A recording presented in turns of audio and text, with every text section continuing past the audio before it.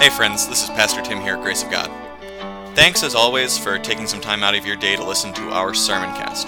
So if you've listened before, you know this feed usually features my Sunday messages. But over the next few weeks, you can look forward to new installments of this mini-series Wednesdays and Fridays on the book The Screwtape Letters by the Christian writer C.S. Lewis. Hey friends, welcome back for our Screwtape Letters mini-series reading through this book by C.S. Lewis.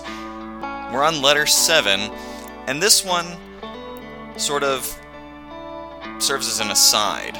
It doesn't advance the story of the book necessarily. The two demons, Screwtape, the younger demon, and Wormwood, the older demon, his uncle who's giving him advice, they have a little bit of a back and forth, and Wormwood writes this letter about whether demons shouldn't reveal themselves at times, show themselves to humans.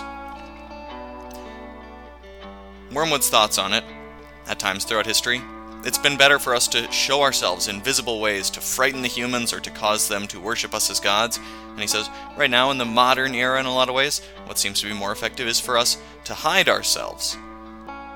An interesting thought. He goes on to talk about how ultimately factionalism, and this is the sort of core of letter 7, factionalism is really good for us, Wormwood tells Screwtape. It is good when humans divide themselves from one another, when they find an in-group and an out-group to associate with. Any kind of factionalism, Wormwood says, is good for them. It's good in the church. It's good in society. It's good in the home. It's good in the schools. It's good in the government. And here's the thing that the letter ends with.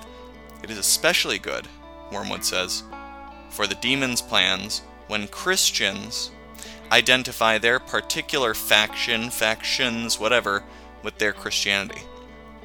So what does he mean by factions here, and what does he mean by identifying it with their Christianity? Wormwood is saying it's especially good if we can get Christians to see that the political party they belong to is the Christian party. Whatever my politics are, that's Christianity. That's probably the most easy one for us to note in our day and age. We don't tend to see other factions that cause that kind of division within Christianity itself. But in the past, maybe to be rich or to be poor felt more or less Christian.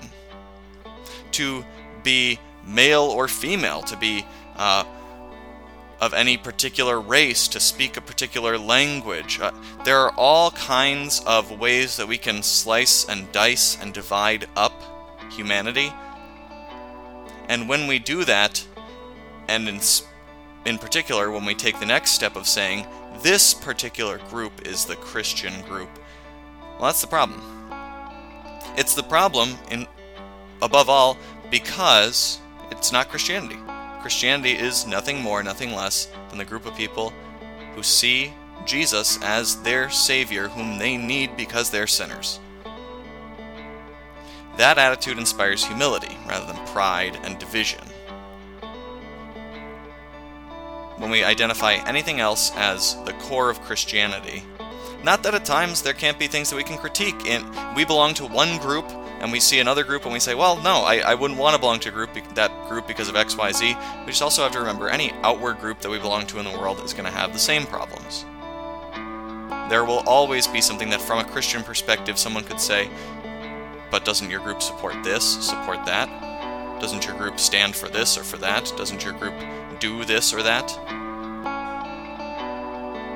We never want to identify with a group more than we identify as Christians. That's letter 7 of the Screwtape letters. Again, you can look for these to come out on Wednesdays and Fridays in our podcast feed. See you soon, friends.